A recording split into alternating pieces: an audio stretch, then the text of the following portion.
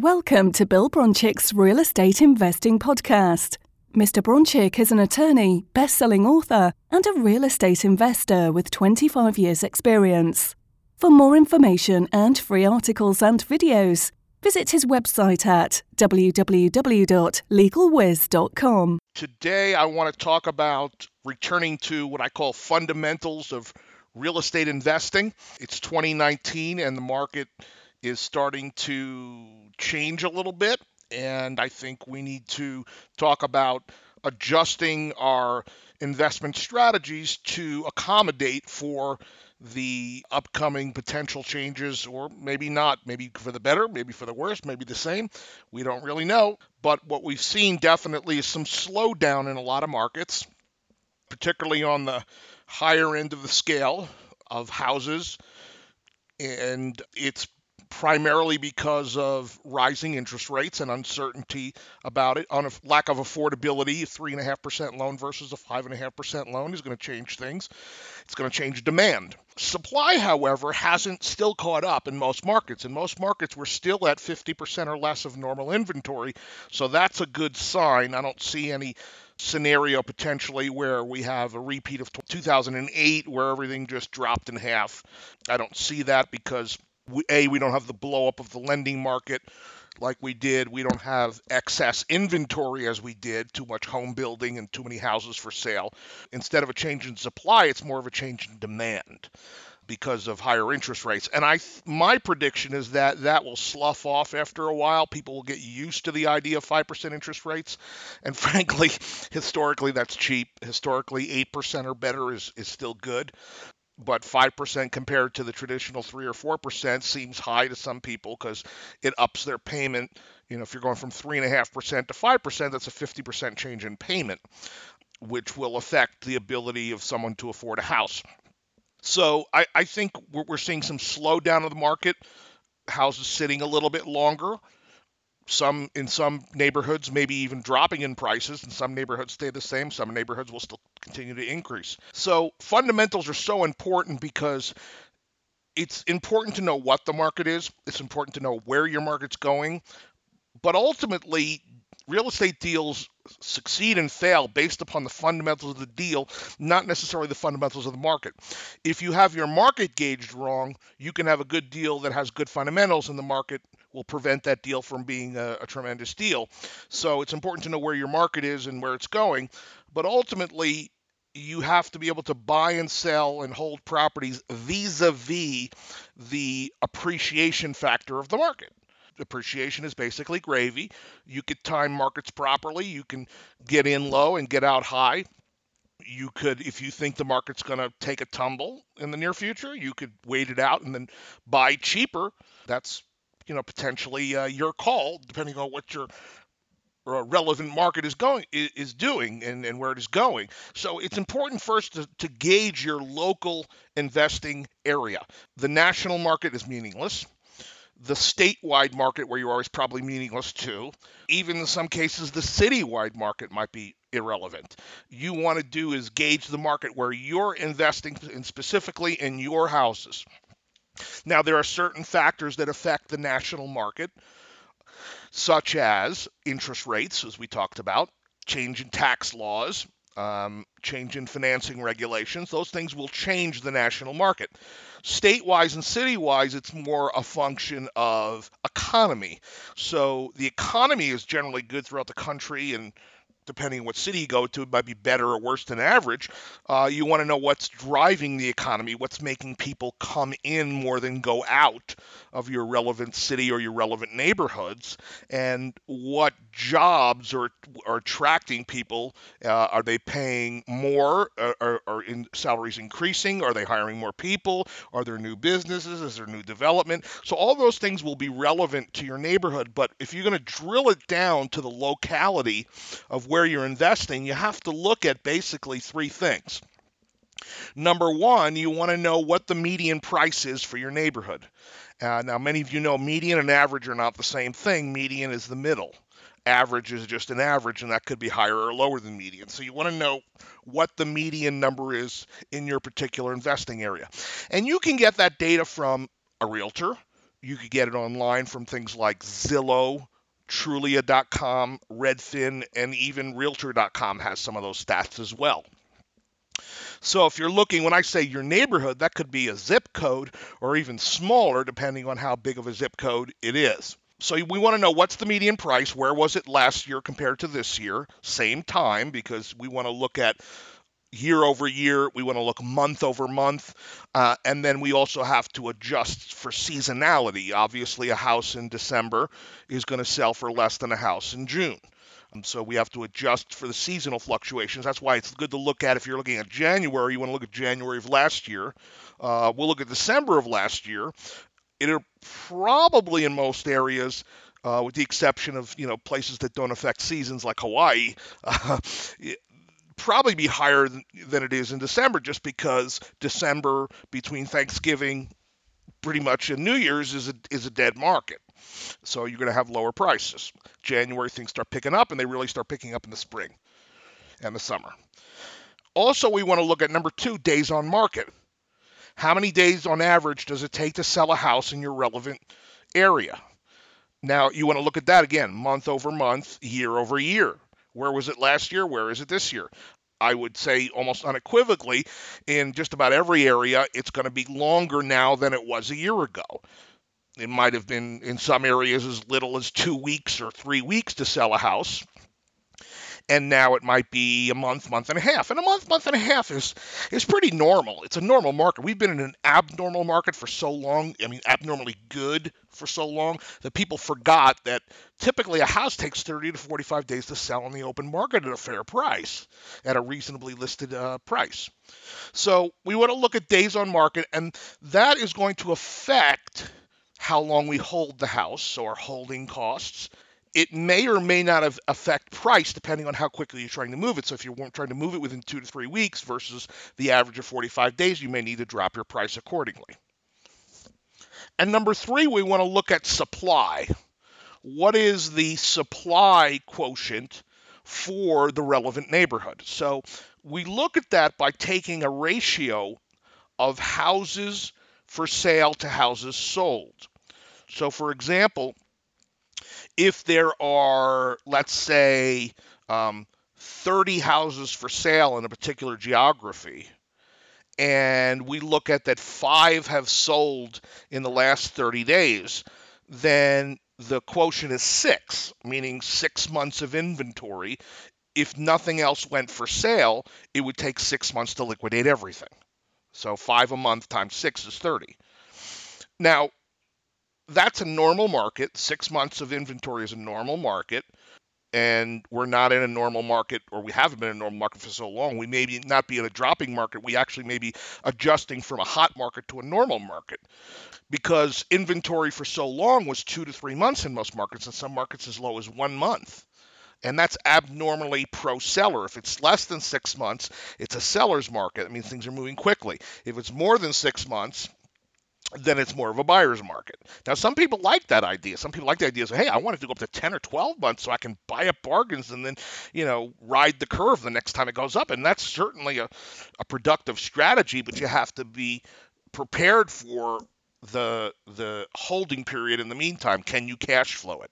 So really, in looking at your investing area, looking at days on market, median price, and supply quotient, we have to look at those in the realm of what your strategy is for investing.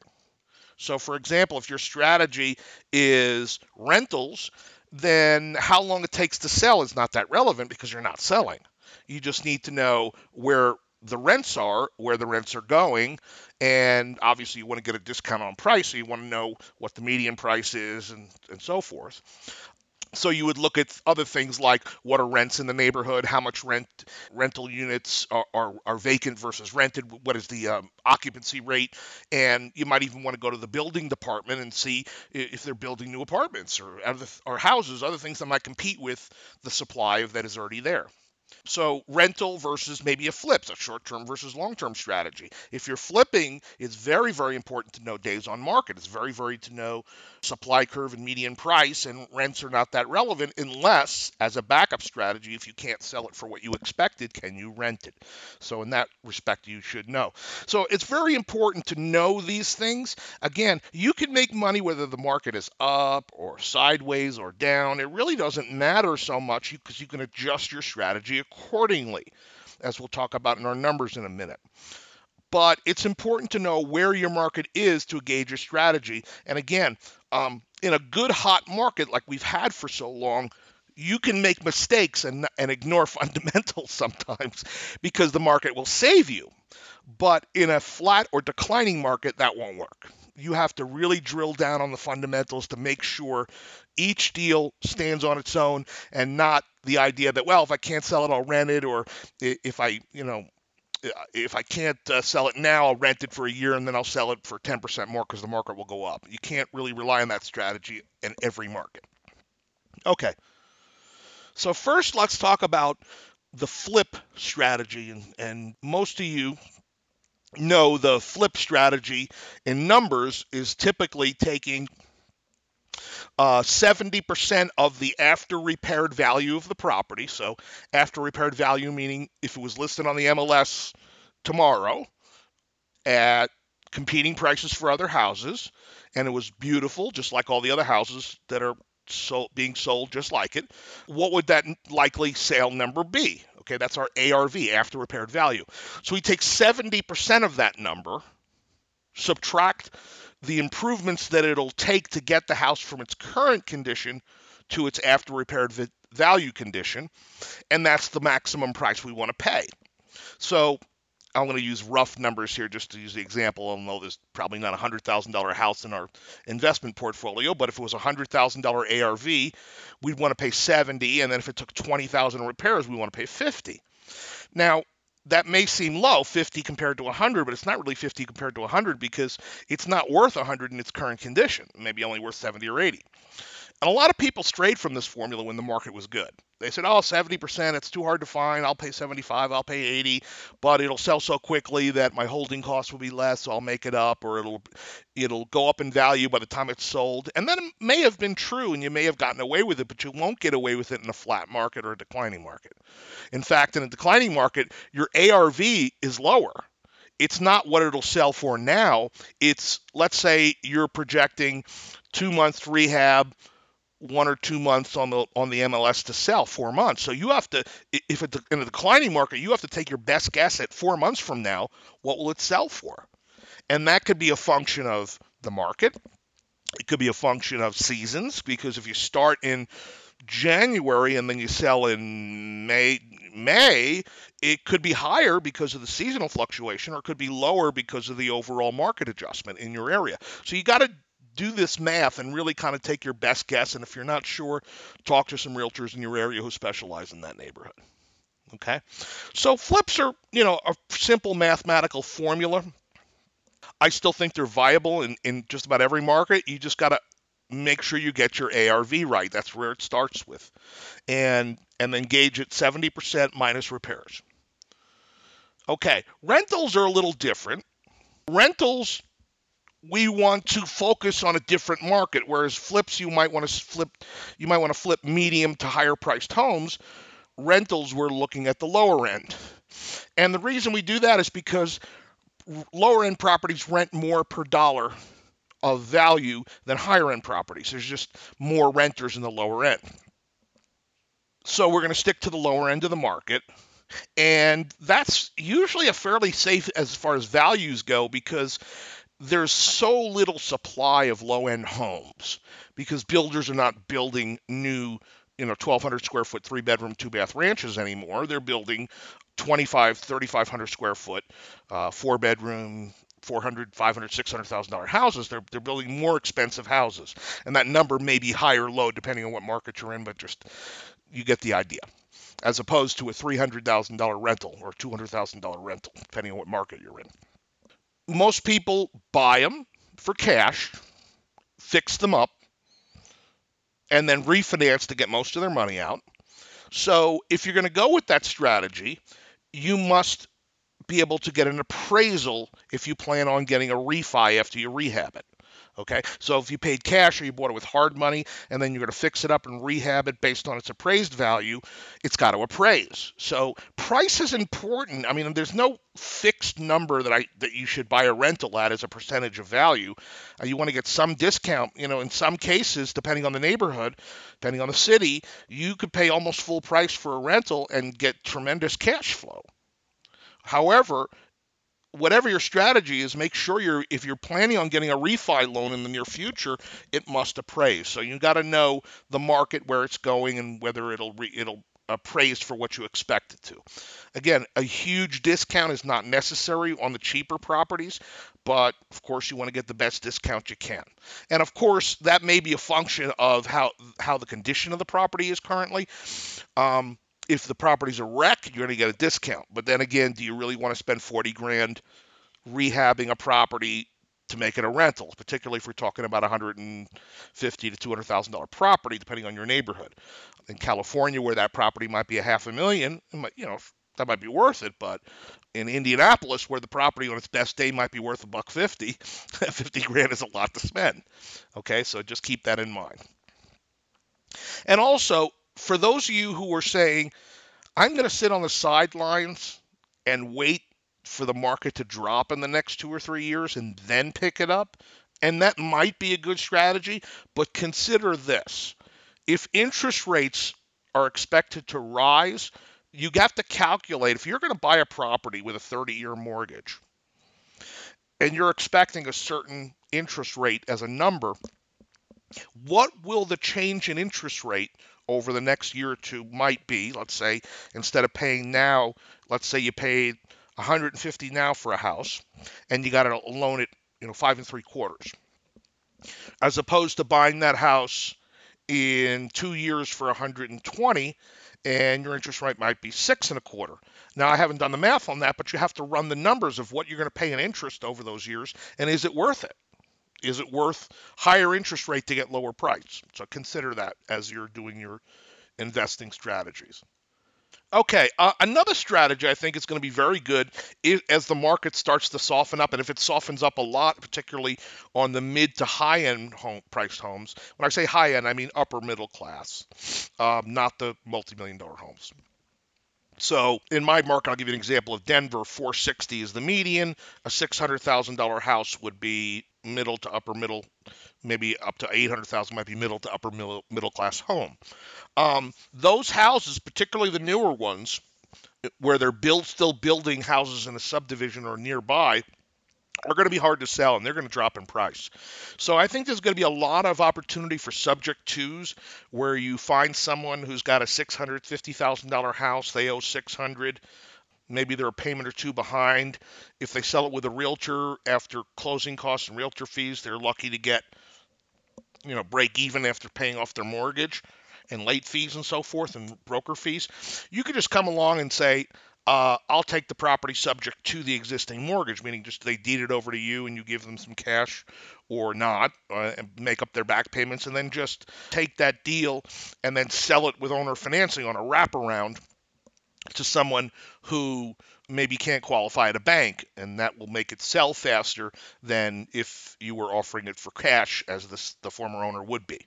I think there's going to be some opportunities for that, some good opportunities for that in this market if we see softening, which we already are on the mid to upper middle class homes. And if we continue to see more, you're going to have more motivated sellers. So that might be a good market to target for subject to deals. Also, even though homes might not be appreciating in the market, rents may be still going up. So rental properties, multifamily, anywhere from 2 to 50 units, you're going to continue to see increases in rents. And again, if you can fix in a 30-year mortgage in the fives, as rents go up and up and up, you'll become more profitable. And as you become more profitable, your property will go up in value as a multifamily. And just remember, just to kind of sum up the discussion, keep tabs on your local market always. Every couple of months, do the numbers I talked about earlier, do the median price, do the days on market, do the supply quotient. Really keep tabs on the neighborhoods that you're buying and selling and renting houses. Deals should make sense vis-a-vis short-term appreciation. Long-term, if you're looking 10 years down the line, you could look at a neighborhood and say 10 years from now this will double regardless of what it does in the meantime up and down in cyclical phases.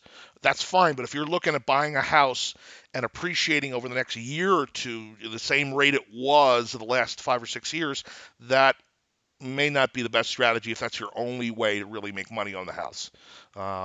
So consider the short-term appreciation. If it happens, just gravy. Focus on the cake. No, that's gravy. No, that'd be icing. Focus on the meat.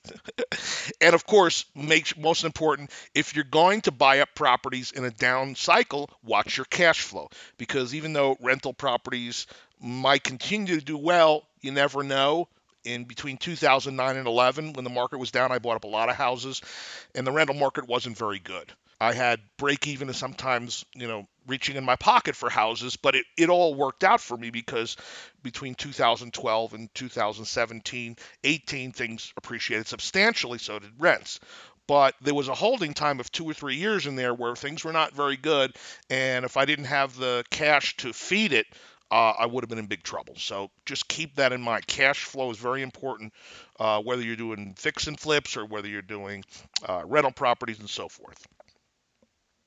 Okay, so again, the market going forward, uncertain, probably going to flatten on the lower end, may go down a little bit on the higher end. It may be temporary. It may be a year or two before people get adjusted to higher interest rates. And if the economy continues to do better and salaries continue to rise nationally and more importantly in your local market, then people will be able to afford the homes and demand will start picking up again and prices will start picking up again as well. I don't know. I think it's more of a local market thing than a national market thing, but prepare accordingly. Prepare for all scenarios, prepare for fluctuating markets, prepare to make sure that your neighborhood fundamentals and your property fundamentals are there, and I think you'll do well in the upcoming real estate market. Information and free articles and videos. Visit his website at www.legalwiz.com.